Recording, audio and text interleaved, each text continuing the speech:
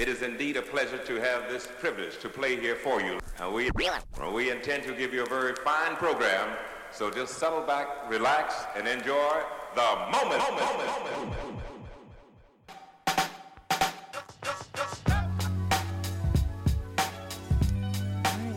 Welcome, Benny Starr. Welcome. What's up? I don't know what this is. I don't know what this is. This is a conversation, I guess. Conversation. Yeah. So part mic'd up, part just what do you call your SoundCloud account? Oh, I don't think I have a name for my SoundCloud account. It's just Benny Starr on SoundCloud. Yeah, Benny Starr on SoundCloud. Okay. So what did you want to talk about today? Just where I am, what's going on, how I'm feeling. It's been a long year. Yeah. Getting ready for 2020. Yeah, so right now, today's date is November 19th. Yeah. So we're about to wrap up the year. And so there's a lot going on for you heading into 2020. Right. And yeah, so among the many projects, we have music, we have maybe some appearances. Mm-hmm. And what else do we have? Book club. I'm really excited about this book club. Book club. What is the book club? Chapter and verse. Mm-hmm. You know, Benny Starr book club. I grew up reading a lot. Okay. You know, and you grow up. I started getting into sports. You get away from it more. Mm-hmm. I got away from it more, and then I got back into it. I really dove back into it, and I'm thankful I did. Mm-hmm. I think it's challenged me a lot, mm-hmm. grown me a lot. And just allowed me to really reconnect, I guess, with that thing that I connected with when I was a kid. But why not just read by yourself? Why book club? I mean, yeah, definitely read by myself. I continue to do that too. But I think a book club is a good way to invite more people into the conversation, invite more people into a space where we can be reading, we can be digesting bodies of work, and we can talk about it because it might mean something different to somebody else than it means to me. I'm curious about that. Right. You know? Yeah. So I think it's great because I've never joined a book club. Mm-hmm. I think the closest I've ever gotten to is watching Oprah back when I was little and watching she would release a book title. Mm-hmm. It would get a lot of acclaim. It would set records in terms of sales, but it would inspire a bunch of women and people, not just women, but inspire her viewers to just go out and create their own community with books. So, I mean, that was great for me to see a Black woman of prominence mm-hmm. really focusing on literacy and how education and reading pretty much inspired her. Right. So it's great to see someone famous do that. And so it's good to see even, local celebrities who are famous in their own right, like you, right? To dive into reading. So yeah. And I've never seen, I'm not going to say I've never seen reading, like a book club. I've never joined a book club either. Right. I would like to see more book clubs by Black men, right? Yeah. So I haven't seen a lot of them necessarily. I'm not going to say that they don't exist. Right. But I haven't seen a lot of them personally that I would be like, yo, man, I want to join. Let's get the fellas together. Right. We've done that like personally amongst ourselves. Right. So I think it is something because I still think that is something that men, especially with literacy rates and the statistics that we have on stuff like that, I think it's very important for men. I know it is important for me to be reading, to be actively reading. Yeah, and to be seen reading. I think, too, and this is where my bias comes in, I do want to see more of that. I know men read because I read a lot of male authors. Right. And I know men care about it. Mm-hmm. And sometimes I think with anything that is viewed as a healthy choice, so like maybe if you're like taking on healthier eating habits or anytime when it's around self-empowerment or self-improvement, that can kind of become a badge that people. So like I might see some people interact with reading almost like as an elitist. Oh yeah. So I'm interested in seeing men and women engage with it. Is more like community centered and not like I'm reading this high-minded. Right. I'm reading Socrates today. Right. You want it to be accessible. Exactly. Yeah, and I think that's so. And meeting people where they are. So tell me the name of your book club. The name of the book club is Chapter and Verse. Okay. That's a dope name. That's a very dope name. You get on my nerves. No, it is. No, but it's a dope name. I think it really does. It tells a story of you, the artist, and you and your love of books. Right. Right. Exactly. So let me ask you this. Mm-hmm. Have you chosen your first book club selection? Yes. Okay. Before you say what it is, what did you like? What led you to choose this book? So what was it? What were the determining factors? Oh, well, I know I'm a young black man. Mm-hmm. I wanted the first book to be something that was immediately relatable to me. I wanted to be intentional about that. So Colson Whitehead's The Nickel Boys, and the story it tells about young black boys. I want to pick up the book while you talk. Go ahead. Mm-hmm. No, the story that it tells about young black boys during the period, during the setting, that time period of the book. I think it's very important, especially for me being here in South Carolina, and a lot of the things that I'm seeing now, that a lot of people are seeing now, a lot of the issues and the challenges and the obstacles we have. You can put it on a thread that connects back to a time of segregation, that time that predates segregation and everything like that. So that's another reason, going back to the chapter and verse title, that is definitely reminding people that I'm an artist and, reading is important to me. I want people to get from this book club, like, these issues that we're looking at. Let's read these books. Let's talk about them. Let's have real meaningful dialogue about these books. And maybe that will help us even in the way that we look at these problems and approach these problems, and knowing what we can do. Right. How realizing our power. Right. I think that's, I think that's what reading can do. It can give ideas, even if it's fiction, and this is fiction. Right. But I think that it can, someone else's imagination or someone else's reimagining of, because Nickel Boys is loosely based on a real school that made the news a few years ago in Florida, a school that was like a reform school for boys, and I guess the land was being repurposed, and when they broke ground for whatever new projects, they found all the skeletal remains of boys and students, and that's pretty much the I guess the thesis, not the thesis, but that's the theme that runs throughout Nickel Boys, is an imagined version of that school and what those boys may have gone through, black boys specifically, during civil rights. Right. And I think when you were saying, like, just for ideas or to solve problems, I think it's really, I think it's dope to kind of jump into a story that shows these boys and what they were thinking and how they got through this kind of troublesome part. And I think you could relate to it, I guess. Oh, definitely. And that's interesting because fiction is not always my first choice. It hasn't always been my first choice. I would think that'd be your first choice. Yeah. I've largely stayed away from a lot of fiction. More like personally autobiographical, historical. Right. But this is really so. This is different for me, and you're one of the people who has helped me to see the value in fiction. Yeah, I think just like I said, I read this book in 3 days. Nickel Boys is just 100, just shy of 200 pages, but that's including the author's note and stuff like that, prologue. But it's a really quick read. Right. I mean, edge of my seat, it's amazing. And I think for your book club members, it's something that's a good first submission from you, or not submission, but first selection. Yeah. Because it's easy. It's easy to get through because it's exciting. I'm just gonna read. That makes me feel good. Yeah. That makes you the scariest thing when you start the book club is choosing a book and it's people reading it oh, this is whack. No. So you never want to do that. So that I'm excited. That's how you feel about it. And I just want to talk. I'm gonna read the inside of the book flap for those who want to get the book. It's The Nickel Boys again, written by Colson Whitehead. For those who don't know, Colson Whitehead is a Pulitzer Prize award-winning writer. So this is a follow-up to his Pulitzer Prize-winning book, The Underground Railroad, which is also dope.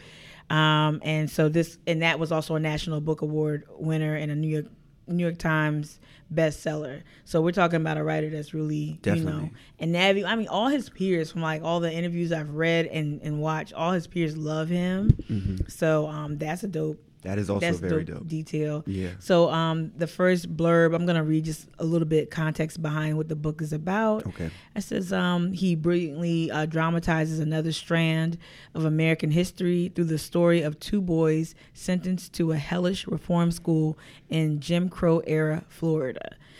So again, I don't want to do any spoilers, but it is, man, I think for you, once you jump into it, you're going to see yourself in some of these boys. And I think that's why I want to see more dudes engage with you on this. Has that been a challenge for you? I think it's always a challenge. I think I'm just trying to remember where I was before I was the way I jumped back into reading, like actively and intentionally reading, was being challenged on something, and somebody just simply asked me, what have you read recently? And in those moments when you realize, oh, wait a minute, I haven't actually intentionally read. And this was a few years ago that prompted me jumping back into reading heavily. But yes, it's a challenge at times, but I think I'm finding those people. Right. And they're finding me. Yeah. And this is just going to be a space for them. I think when they see me, someone like me, that they can maybe see themselves in. And that way. In full disclosure, I'm going to be instrumental in helping with the book club and its launch. And I want to be able to I even want how we engage about the book. I want it to feel I want everyone to feel at home. I want members of the LGBTQ community to feel at home if they're present.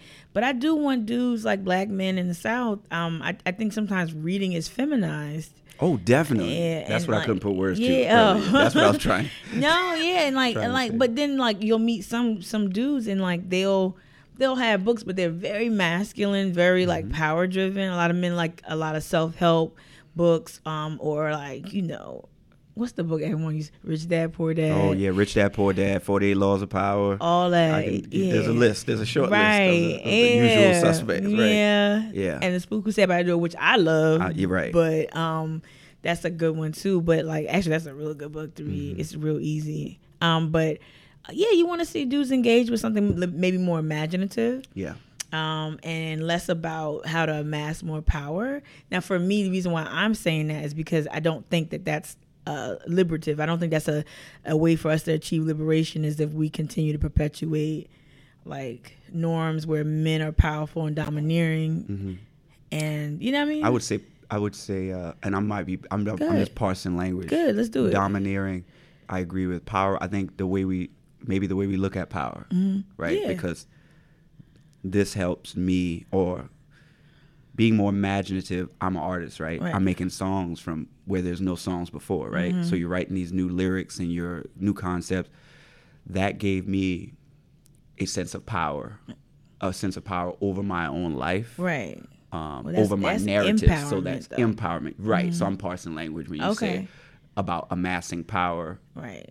I hear but you. I'm a rapper, so I'm playing on the words of amassing power. I got you. No. I guess what I was saying was just I don't want so reading is a tool. Right. A lot of with any tool, money, privilege, they're tools to either advance or they're tools to either just perpetuate the same thing. So I want education, I want enrichment, reading, literacy to be a tool that we use to help each other, I guess. Right. So I think that's what makes the book club useful. So hopefully brothers will. I think they will. I think they already have. I'm sure. Yeah. I think that's it. I wonder what we have to do to kind of create. I'm tired of let's go to the barbershop. I know that's dope doing things like that. Oh yeah, that's why I'm not having a book club in the barbershop. I'm sure shout out to I love my barber. Yeah. Me and my barber, when I go to the barbershop, we talk about what we've read. That's one of the reasons we developed a very close relationship now. It's even closer than it was. But that doesn't mean that I don't believe that in order to reach us as black men that we always have to have these things in the setting of the barbershop. And we know the barbershop is not always as inviting to everybody either. Right, that's true. So not to say I love my barbershop too. I have a brother my late brother was a barber, a master barber. So I grew up in barbershops and having a twin brother as well. So I've never felt unsafe, but I can only imagine. Just want to take it out of some familiar places. So tell me about like your partners, like where you're gonna have the book club. We're going to be hosting it at Itinerant Bookstore. Yeah, and why? In North Charleston. Yeah. I think it's a dope location in North Charleston. I want to have it to be accessible to people who are coming from maybe, Charleston, who are coming from the Berkeley County, Dorchester, all the Tri-County areas. I think North Charleston is a good place. Yeah, it's down the street from the North Charleston High School, right? Yes. Yeah. Mm-hmm. They're a dope bookstore. Shop local, support local. Mm-hmm. So if you want to purchase the book, you want to join us at the book club, follow my link tree. You can go on my link tree and the link to like if you're on Instagram. If you're on Instagram or Twitter or Facebook. Okay. You can click on that link tree that's in my bio section, and it will take you to the link of the book club, which you can get the hard copy of the book. You can get the audio version. That's what I like about it. Like, we're not telling people there's only one way to engage with the book. Yeah. And we understand, like you mentioned earlier, like you've gotten out the routine. When we were younger in undergrad, we had more time perhaps to read and whatnot. But then when we started getting into real world stuff, we had less time. But now, through the popularization of audiobooks, ebooks too. So the Nickel Boys is available in all those in 3 formats, you say? All 3 of those formats. At Itinerant Literary. Exactly. Okay. Support local, shop local. And when you do that, when you do purchase any of those 3 formats of the Nickel Boys from Itinerant, and you plan on joining us on December 15th for the book club meetup, it'll come with a complimentary drink. Okay. That's dope. Yeah. So I think it's going to be cozy. I think, it's going to feel like community. Accessible, small. I kind of hope it is small the first go round. I think so. I would like that. I don't want to hide. I don't want anybody to be able to. I want us to talk about it. I want us to, everybody share what you feel. There's nothing wrong in what you might feel or what you're going to say. Like, let's talk about it. Let's chop it up. Okay, so all right, let's do this. Let's think about people who might want to engage with the book club but have been a little bit reluctant for whatever reason. Okay. So let's help them. Let's come up with some ways for them to engage. So how do you, because you're busy now, you've been on the road, you've been, you've got projects coming on, you're collaborating with Roderick on new work, new music. Shout out to Roderick. Shout out to Roderick. But so how do you tell me some things you'll do to kind of prioritize reading? That's a great question. I actually have to make that. This is a part of my. This word is routine. This phrase is so cliche, but self-care, right? Oh boy, but I know. But that's the thing. I have to stop, and sometimes when I'm strolling on my phone, I said strolling. When I'm scrolling on my phone, probably both. I have to really ask myself sometimes during the run of a week, put this down. What are you really? Are you consuming just a lot of social media, or whether it's the things I want to do, like go away, whether it's go to the water or take a walk through the place or, go eat my favorite food? Are you making enough time to read something? Like sitting down. For me, I like turning the pages. If I'm riding in the car, I'm telling you, I might put on my headphones and do the audiobook. I've done that. When I had to prepare for a Q&A with an author, I've had to do both. I've had to read it, because I love turning pages. And then I had to okay, and I felt like I was cheating, but no, you gotta listen sometimes. No, and it helps me. It helps me to once I'm done, whether it's a chapter or whatever. Even when I'm back, now I'm back into the world, right? The phone rings or the phone goes off. Sometimes even the way I look at things, the type I want to share something. Like if I'm picking up the phone, if I'm talking to you, if I'm talking to Rich, if I'm talking to Sir, whoever, I'm like, you know what, it might provoke a question about something that's already in the zeitgeist. So it affects. I like that. That's that intellectual curiosity thing, right? But definitely making sure I'm making time to just give my brain give my mind some type of exercise that's still. It's not making me feel like, I'm not doing enough, or I'm not. But when do you do? So when do you read? If you do. If I am. Probably after the gym. If I'm on the way to the gym, maybe throwing on the audiobook. If I'm riding in the car, getting in the mode. But at night, after the gym if I'm working out early. But at night, it's a good time for me right before I go to sleep. That's dope. Yeah. Because I know for me, it's in the morning. Because I get, unless it's like, I read the Looking for Lorraine by Monty Perry. That one I just couldn't get enough of. And even Nickel Boys too, some evenings. But yeah, for me, it's the morning. So just so you would tell people like find the right time in your routines. Right. It helps me wind down in the night. Okay. See, do you drink coffee in the morning? I do now. Yes, a lot. Do you read after coffee or do you read before coffee? I read before coffee. See, yeah, I can't. So that's why if I'm like before the gym, or after the gym, once I'm like back down, or at night as I'm winding down to go to bed. Do you need like absolute silence? No. Oh, I don't actually need absolute silence. I do. Read. You do. Yeah. That's interesting. I'm very distracted. I think that's why I want people to understand. Like it doesn't mean you're spitting all over. It doesn't mean that I think one thing I had to realize too is I've always done well in school, like well enough, like average. Yeah, I've always been average. But like when I was younger, I always did really well in reading comprehension. So early on, I grasped reading really well and kept up. I always kept up with reading. That was never an issue. Math, yeah. Reading was my jam. Right, mine too. But when I got older, and I don't know if it's just the advent of technology. I don't know if it's just like my habits in terms of consuming more media.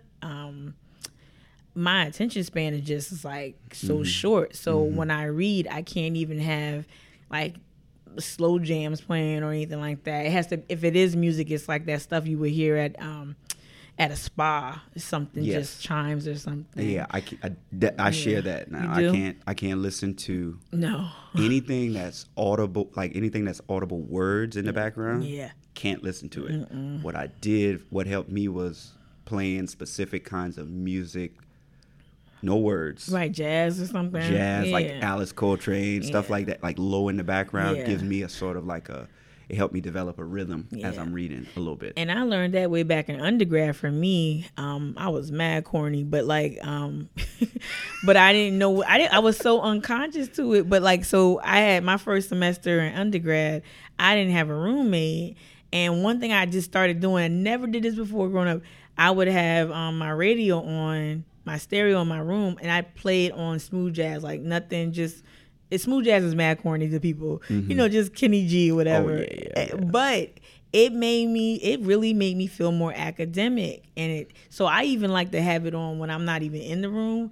When I walked in, again, it's gonna sound corny, a sound bath. But what it did was it's create an environment where I can dive into reading. Yeah. And I guess I would encourage people to, whatever that environment is, even if you cohabitate, if you have roommates or if you live with family, try to find your best way to read, right? I guess. Even the process of figuring that out, I know, right? is something I think that's real meaningful and beneficial. Yeah, because it makes you, once you decide to finish that out, to figure that out, it makes you intentional about your reading. Did the people who raised you, did they read? What I do know is that we had a bookshelf in the house when I grew up. And it was all my mom's books from college. Get out. Yeah, and it was in her room. She had all her drama books from college, all the different books on anatomy and I remember climbing the bookshelf when I was a kid. I was like really young and throwing the books from the top to the bottom while my grandma would watch us. Okay. Because we couldn't reach them, so I had to climb up there. Okay. Reading has just always been there. Our books were on the lower level, like Dr. Seuss, all of the Dr. Seuss joints, and Picture Bible, all of the stuff. So in our apartment, there was definitely early on it was reading, sitting down, hop on pop, all of that good jazz, Cat in the Hat. So yeah, I think even with your mom, it seemed like, and I don't know because we're not talking to her, but like, it must have been important to her to keep those books. Oh, definitely. So it must have meant something to her. Yeah. Yeah. It definitely brought a lot of value because we were reading. Me and my sister were reading since I remember. I remember us reading. So there was never a time where I don't remember I wasn't conscious of not reading, Okay, so you're not afraid of it at all. No. So tell me why you're not like the biggest fiction reader. What do you think it is? Yeah. You tell me sometimes like I'm neat in the way my mind works and stuff. Like, you're neat. But I never considered myself even a creator of fiction. It's just, I think it's the way you think about things. I make songs that, in a way, that's creating something that's, you know. This is gonna be my amateur psychologist. I really don't know anything about anybody's psychology other than my own. But I think with you, knowing that, so people really connect with your music, they really connect with your art. They like to know what you read and everything like that. But I think when I don't know why other people are attracted to your music. I know why I might find value in your music. Right. But I think it's not that you're like this specifically or explicitly a storyteller. I think you paint pictures. Right. I think you illustrate feelings well. Again, this is my amateur spin. Right? I think you take very like, yo, that's what I'm feeling. He just said it. Right? Oh, I know that dude. I knew that dude in college. I knew that dude that, you know, because you all oftentimes talk about your own experience. Right. And this is just me taking a stab at it one more time. Okay. But I think what you do is, it's important for you to process what you're feeling and thinking and put it, bam, that's what it is. Right.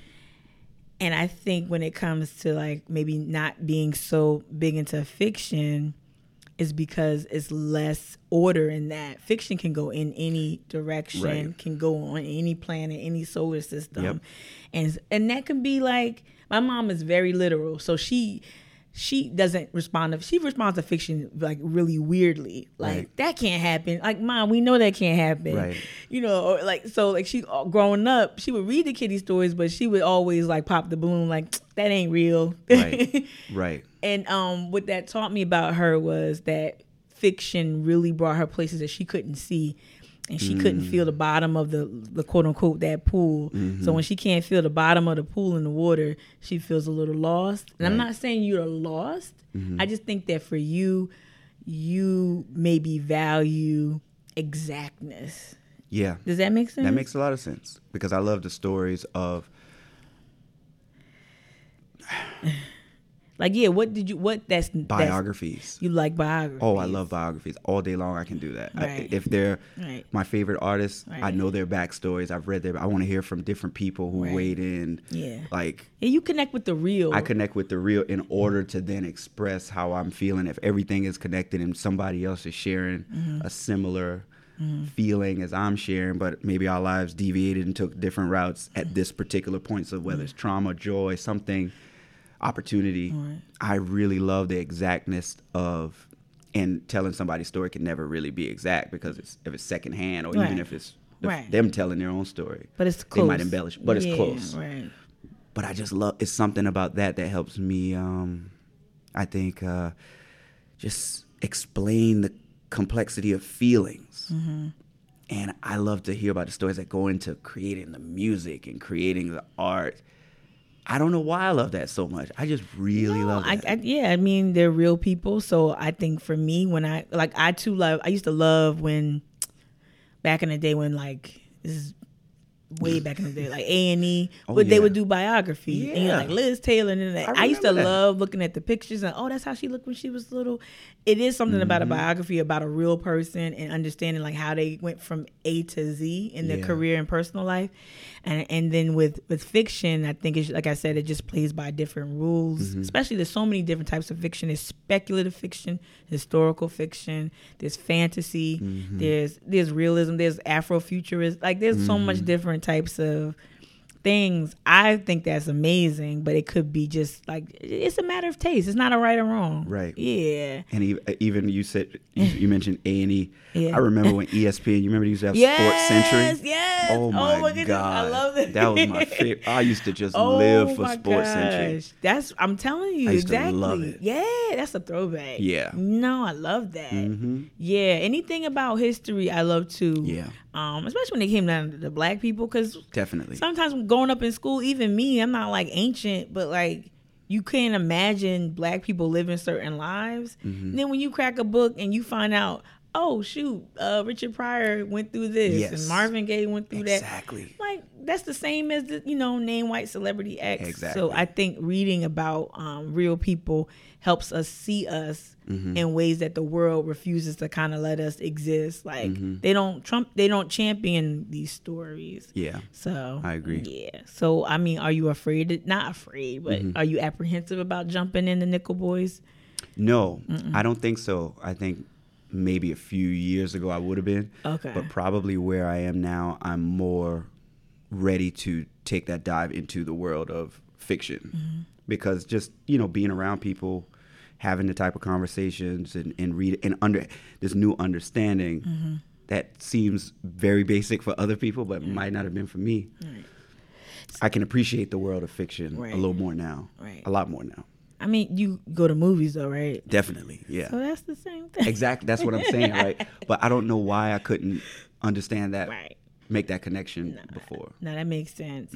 So, you know what? I'm gonna do like a break. Okay. And then probably gonna like edit this magic in. I shouldn't even said anything. Right. But I'm probably gonna put like a magical track in there. It might be your track. Hey. So I'm gonna take a pause real quick and then we'll come back. If we're being honest, I have a need to feel and to create and then to be felt. Growing up where I grew up in Pineville, in the low country of South Carolina, water had such a profound impact on our traditions and the culture, what we ate, how we lived. Water is the life force, is rebirth and renewal. It's real spiritual. And water also takes the form that it needs to take in order to do what it's purposed to do. And as I'm here in Charleston, in a city that's literally underwater, a city that in many ways has been the gateway to the Black experience in America, with so many of its people still under the thumb of oppression, there is no more perfect metaphor. For me, it's not an absence of fear. It's embracing the fear, using it to go forward. It's not an absence of love, pain, strength, or vulnerability, but it's embracing all of it, owning all of it, and using it to push forward. It's the spirit of creativity, collaboration, and community. It's restlessness and rage, poetry, jazz. It's healing. It's beautiful. It's Black. And it's political. Like me. Like my people. And that's a Water album.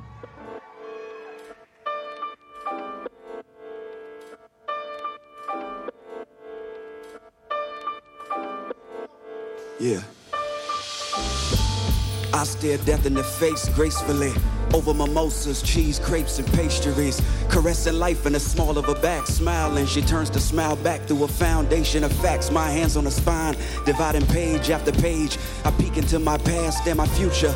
I can read the Psalms on a parchment gripped by the sweaty palms of a prophet. I can see the chakras in the sutras. My life is clothed in a spiritual cloth. I dice cloves in my ritual broth. I'm as wild as the Scottish summer owls. I'm a god in my African garb. On the white sand beaches of Zanzibar, I am a traveling man. Land so expansive, official transcripts of my transit don't enhance it. I can feel the thread from the loom on the bed. I'm going dying. The hospital room, I re-arriving at the resurrection. Yeah, come on. Feel it, a little bread, a little wine, and it's fine at the resurrection, yeah. Can you picture me naked, sacred, and sublime at the resurrection, yeah. Yeah, I've died several times, and now I rise at the resurrection, yeah. Yeah, a little bread, a little wine, and it's... I am the joy of an innocent boy. I am the blessed overtones of those XX chromosomes. I'm a critical study, exceptional math. I'm theory and praxis, the intellectual class. I am doubtful, I am hopeful, I am vocal, and I'm complex. Holy city, Black, local, in a global context. I'm the history and the prophecy. I'm benevolent. I'm heirs property swallowed up by development. I am depression and expression. I'm water and blood. I am the comfort and the company misery loves. I am the solemn oath and the broken promises, the feelings of desire, the higher consciousness. I am burdened, feeling unworthy though I am alive. I am feeling lost on a journey though I have arrived. Needing moments of my own peace though I am denied. Every day I cry a little inside, hoping to rise at the resurrection. Yeah, yeah, yeah. A little bread, a little wine is fine at the resurrection. Yeah, Can you picture me naked, sacred and sublime at the resurrection? Yeah. Yeah, I've died several times and now I rise at the resurrection. Yeah, come on, a little bread, a little wine, and I am the fruitful bud of African native folks ushered into bondage for garments. I am the revelatory shine of gold and fine diamonds mined from those remote climates. I'm the work song, the blues lick. I am the orphans, improvisational jazz. Yes, I am the drums and the brass. I'm all of the exploited, the boycotted, the black dollar, the boy children, adolescent, the black father, a broken chain, a vocal refrain. I'm a James Jamerson bass in a Berry Gordy domain. I'm a James Brown tenor shout screaming out, holding notes, the pride of my poor southern black working folks. I'm a rebel on these chords, I'm a funk brother. Over routine rice cuisine, I am the gullah words of my grandmother. On a chillin' better mind, consequences of decisions when it's time for the resurrection. Yeah, can you, a little bread, a little wine is fine at the resurrection. Yeah, can you picture me naked, sacred and sublime at the resurrection? Yeah, I've died several times and now I rise at the resurrection. Yeah, a little bread, a little wine, and it's fine at the resurrection. Yeah, listen, I died several times and now I rise at the resurrection. Yeah, can you picture me naked, sacred and sublime at the resurrection? Yeah, come on, I've died several times and now I rise at the resurrection. Yeah, listen, a little bread, a little wine, and it's fine at the resurrection. We are back. Okay. So what can people anticipate from the book club? And when is the date? We didn't say the date. It's December 15th. I believe that's a Sunday. Yes, it is. December 15th, about 5 o'clock at Itinerant Bookstore, Itinerant Literate Bookstore in North Charleston. Yep. In that Park Circle area. Where can they find more information about all the details of Park Circle, the address? Where can they find that? Definitely. You'll be able to find that in my link tree. My link tree is in the bio section of all of my social media, my Facebook, my Twitter, my Instagram. Visit that. You can get information about the 3 different versions of the book that you'll be able to purchase directly from Itinerant if you want to shop local and support local, which I encourage if you're in the area. Right. Also, that time and date, that information will be there as well. We're just looking to really dig into this book and converse with each other, talk about it, have that atmosphere that is all about community. Right. You know, we probably even, most likely, we're going to have some merch available for you all too, chapter and verse. I just want it to be, again, reading is dope. Right. And it's a necessity, I think. Right. And we reached out, when we reached out initially to Itinerant Literate, we asked, because they already have their own book club. Right. And we asked them, like, you know, just some basic, like, best practices. And they mentioned that they do have questions. Definitely. So we'll probably have, like, maybe nothing, we just want to kind of prompt conversation. Right. This ain't a quiz. No, not at all. I'm even anticipating some people, like, might not have finished the book. Like, people might just come in like, hey, I was able to get through half. Kind of come as you are. Right. But we hopefully everyone has completed the book so they can have a full conversation. But we want to have questions around what they found interesting about the book. So it's not a quiz, but we want to just have some questions available too. It was one other thing I was going to say too about, you said merch, possibly, right? I guess, just come ready to discuss and enjoy the book. Yeah. Okay. So, and also if they're not already subscribed to your newsletter, people should do that because you'll have updates in that as well. Definitely, which they can find in the link tree. There's all sorts of ways to interact and engage in that link tree with those different links there. That's cool. All right. So this is just one of many projects coming up. The year is ending, as we said earlier. So what else is like on your mind creative? Because this is a big departure from anything I've seen you do, a book club. So, but what else is coming up? Oh, lots of things. New music. Working on new music with Roderick Cliche. Roderick Cliche is just an incredible producer, musician, pianist. He's just incredible. And he was also the musical director of a Water album. Yeah. And so that's really how we were able to develop that working relationship, that friendship that's turned into a brotherhood, like lots of my creative friendships end up being brotherhood, sisterhood. So we're working on a new album as Native Son. He and I, Roger Cliche and Benny Starr together, we're a duo that will go by the name of Native Son. And I'm excited to really be working on this new music. We've already started. Yeah, so. You two have already, you performed that, what was it? The City Paper Awards, where we won the Album of the Year. Yeah, Water Album won an Album of the Year. Yeah. Congratulations. Thank you. But yeah, that was like a sample, a little taste for those not familiar with you two performing as a duo, right? Right. Where else did you perform as a duo together? We also performed in Baltimore for their Light City Festival, actually on my birthday. Right. So we were all out there, you know. Okay. It was the first time, you know, me and him just being able to do that and realizing where we could take it, and so much of the time that we were able to spend out there and talk about music and talk about the music we like, which we already know we have this overlapping musical taste. It was like a retreat, sounds like. It sounds like y'all had a little retreat. Right.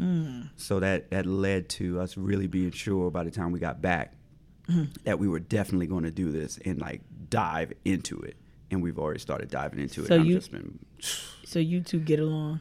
Oh, yeah. Yeah. Yeah. It's like, yeah. Right. There's a chemistry there, and it's just the stuff that we can talk about, like that black church background and that influence.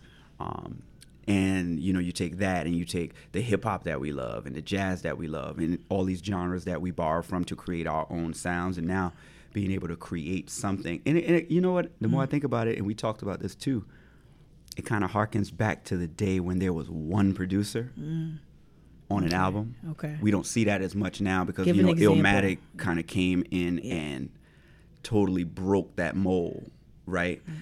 Where prior to Illmatic, most albums, like you had Rakim, Eric B produced those records. It was Eric B and Rakim.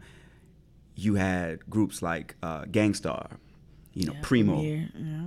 A Tribe Called Quest, Q-Tip. Exactly. Yeah.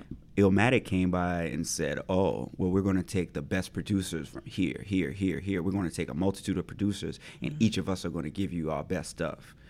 And it turned into something different, and that's what ushered in, even Dr. Dre doing all the production on his albums and stuff. But that was the pivotal moment, I think, in '94 when that changed. But now, that's basically the formula I've used for all of my albums, and mixtapes, which I really don't like to call mixtapes because they were full-length original music projects. But just going back to this kind of classic formula and doing it with somebody who gets you in that way. We have a lot of shared musical taste, but then we have things that we differ upon, so he can push me in ways and I can push him in ways and still come back to this place. I'm really, really excited about making that music. Right. So it's almost like more pared down. What album was had a lot of, it featured a lot of instrumentation. Definitely. So it's just you and keys. But I think at the music award show, it sounds like he was playing around with some other sounds. Oh yeah, it's not going to be just me and keys. It's going to be like full on hip hop production, like beats, hard beats, music, textures, colors. It's literally because he's capable of all those things as a producer. Wow. He's not just a pianist, but he's actually a producer. We can get Roderick on the MPC. He can chop his own. He can lay down chords and lay down vocals and chop his own vocals and sample himself and weave it into a musical composition. Right. And it's just going to be something that just shows how dynamic I think where we are. I think we both sort of got a chip on our shoulder a little bit. That when you're an artist, you constantly carry it. But especially with the work we've been able to do in South Carolina, and just reminding people that we've been doing this, and we've been doing this on a level independently. Like the spotlight and the recognition is just beginning to come. Right. But that shouldn't be the timeline that we use to really kind of validate our greatness. We were great before that. Right. You know what I'm saying? So that's the whole concept of Native Son. We've been here. We've been doing this in this way. And it's just about opening up that world to everybody. So I'm excited. It's going to be different than a Water album. It sounds like it's going to be different. I say this quote, that James Baldwin quote, you know, this is something in the black church, we've heard it. This is the story. God gave Noah the rainbow sign. No more water, but the fire next time. Like, it's just a different energy. It's going to be it's going to be different. Yeah. And I think my fans, a lot of my core fans and new fans will really appreciate that. I think they're excited. Mm-hmm. Yeah. I think they are excited. What else? Is there another venue or some? I know you can't announce everything, but are there any other performances where people can catch you and Roderick? Coming up, we got some things that are going to be going on in 2020. Okay. We're locking some things down right now, which I'm already excited about, and it speaks to that excitement. I love the fans so much. If this year has taught me one thing, I've always loved my fans, and I've always loved the people who supported me. But if this year has taught me something, it's actively cultivating and continuing to cultivate that relationship I have with my fans and the people who support me, because they're as responsible for my success as my art and gifts are, so the fact that we're already looking into 2020 with the type of anticipation and the type of like excitement that we have as we're working on this album, I can't quantify like how much that means, It means a lot. That means a lot. Because I think, I guess record sales or streams rather, not record sales, that means a lot. Yeah. But when your people mess with you. When your people mess with, and when they're willing to actually, when they want to see you in person, when they want to come out to your show, when they want to support you in that way because they feel like, this relationship that we have, I know I'm going to get an experience. I know I'm going to connect with this show, this set, this performance in a way that I'm craving. Right. You can't trade that for anything. Do you think your fans want to see you in different settings, or they want more of the same?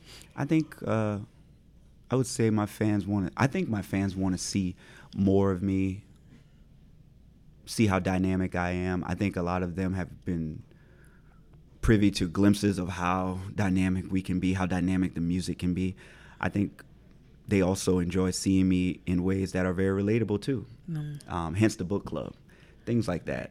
But I think, and I could be wrong on this, but I think a lot of us want to see ourselves in our favorite artists. They want to know that we relate to them in a way, and so that's why I'm trying to always make sure, and also because it's something I care about, being actively rooted in community. It's like this feeling of coming home and going home. Like, I'm from the Black rural South.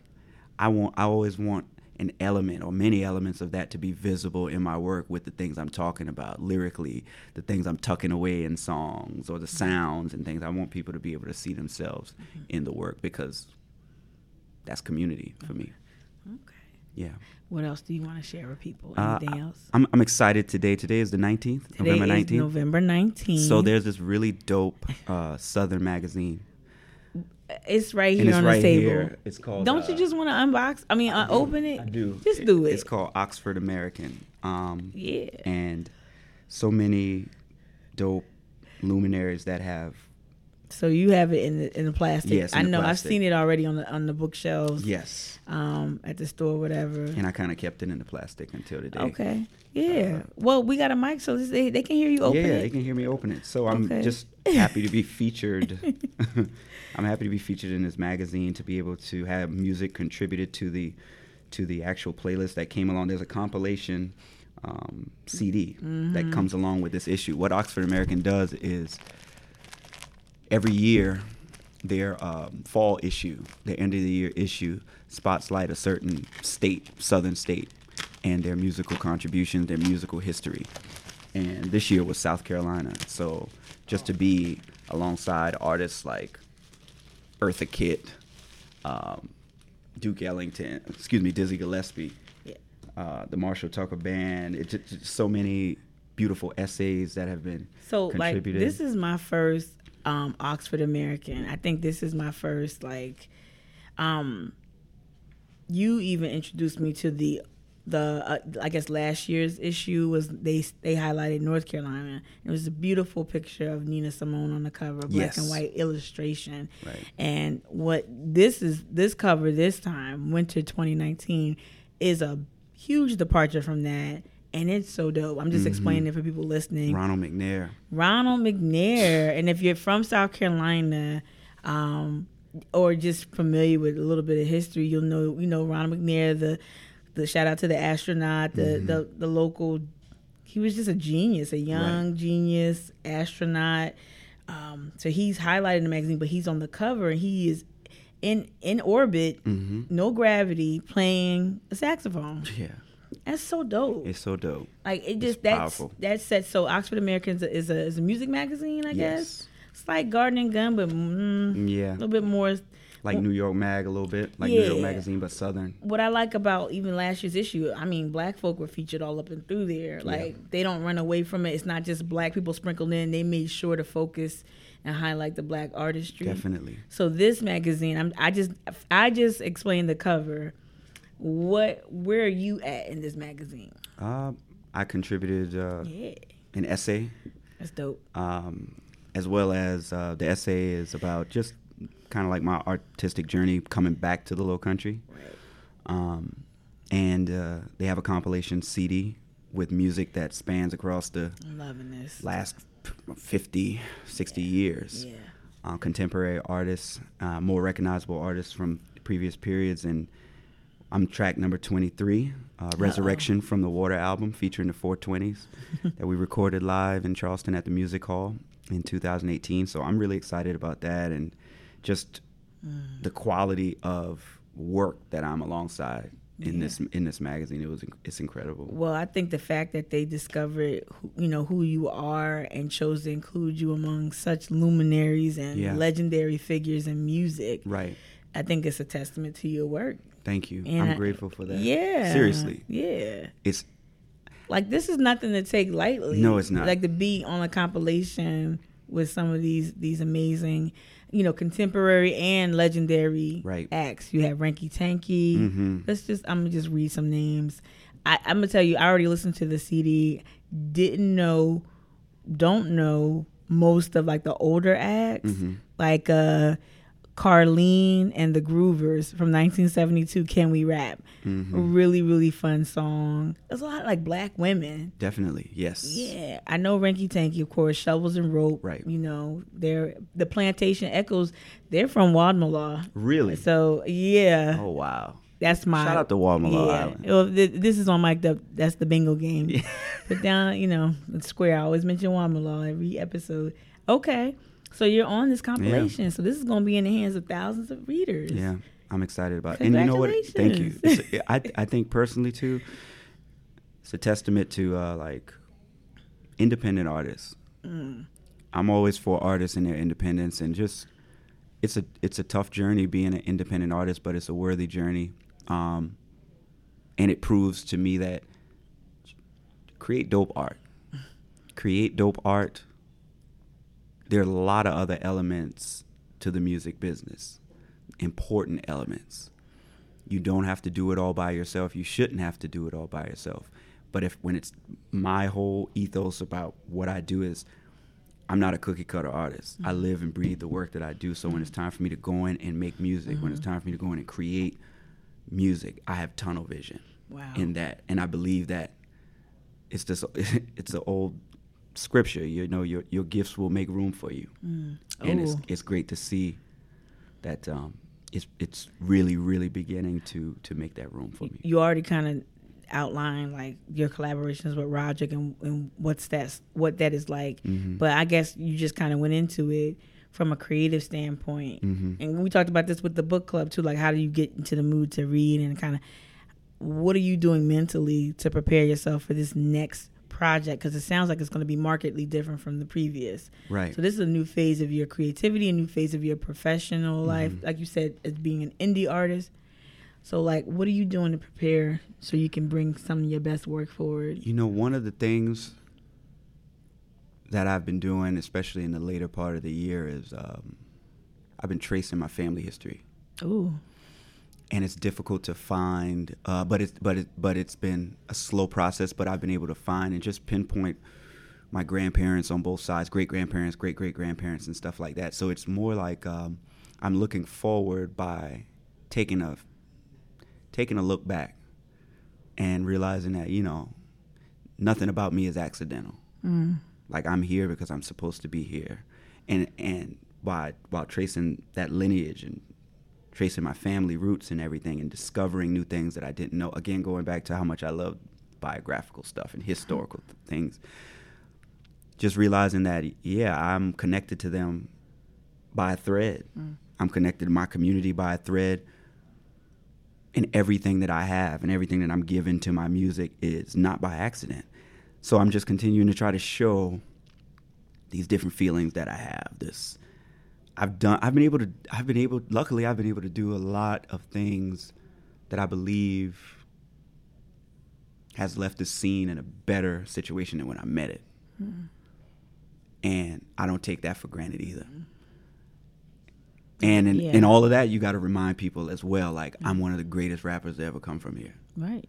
And I think I have that chip on my shoulder to just continue reminding people about the dexterity and the, right. I do this. This is what I do. Right. I think if you don't believe it, no one else will. That's true. And so I think you have to say it. And you have to claim it if you feel like that's the space you occupy. Mm-hmm. So Definitely is. yeah. Definitely is. No, I think you're doing. I think. Well, let me ask you, not tell you. Do you feel like who you are today is very different from who you were, let's say, 4 years ago? Yeah. If I don't. No question. Right. I would hope so, and I believe so. So you kind of go over that in your essay too. Exactly. Right. It's a process, like self-doubt. Nobody's immune to self-doubt creeping in. Nobody's immune to, in this business, especially in this industry where it's just about, they like to make you believe that it's just about and all about what you've accomplished, pure numbers and things like that. But you can't always measure that with your impact on people. Like in a place like South Carolina, where there is not as much infrastructure. It's really conservative, but in a way that directly impacts the art and the consumption of the art and those who produce the art and how you present it. I know just being able to make the type of impact where people are now looking inward. Their eyes are not always just outside of the state to realize that there are gems and there's magic here and there's culture here, and just using music as a vehicle to do that for a whole nother generation. Yeah, I 4 years ago is totally different Benny, and there's music there that captures who that man was at the time, and there's going to be music to capture who I'm right now, who I am right now. Well, I'm excited. Hopefully you'll create, like the book club, I think is an extension of your art. Hopefully there'll just be things that pop up where people can just engage with you and your music and whatever you want to say. Yeah, I'm excited. Me too. All right, cool. You think you're going to start a podcast? I'm thinking about that idea. I'm actually thinking about that idea. Something exclusively. I think it would be something that definitely I love. Again, thinking about my relationship with my supporters, I've never let them into the process of creating an album. Yeah. And I would love to do that. I would love to share in that process with them in some capacity, to let them know what's going into it, what I'm thinking, how they're inspiring me, how they've. So yeah, I'm definitely thinking about that. Something that would be paired with this that would bring them in. Okay. Yeah. So yeah, something to go along, chart the journey. Exactly. Just show people. I think that'd be great. I think people love just whoever their favorite artist is. People love to just know more. Right. Cool. Well, I guess I wish you luck. Thank you. I know I'm part of the team, but yeah, it's like weird. I wish you luck. Wish you luck. Right. Yeah. Nah, I think we're gonna do this. We're gonna do some dope shit. All right. Well, cool. Yeah. Until you do your next podcast. Until then. Come up with a name. I'm gonna come up with a name. All right. Right.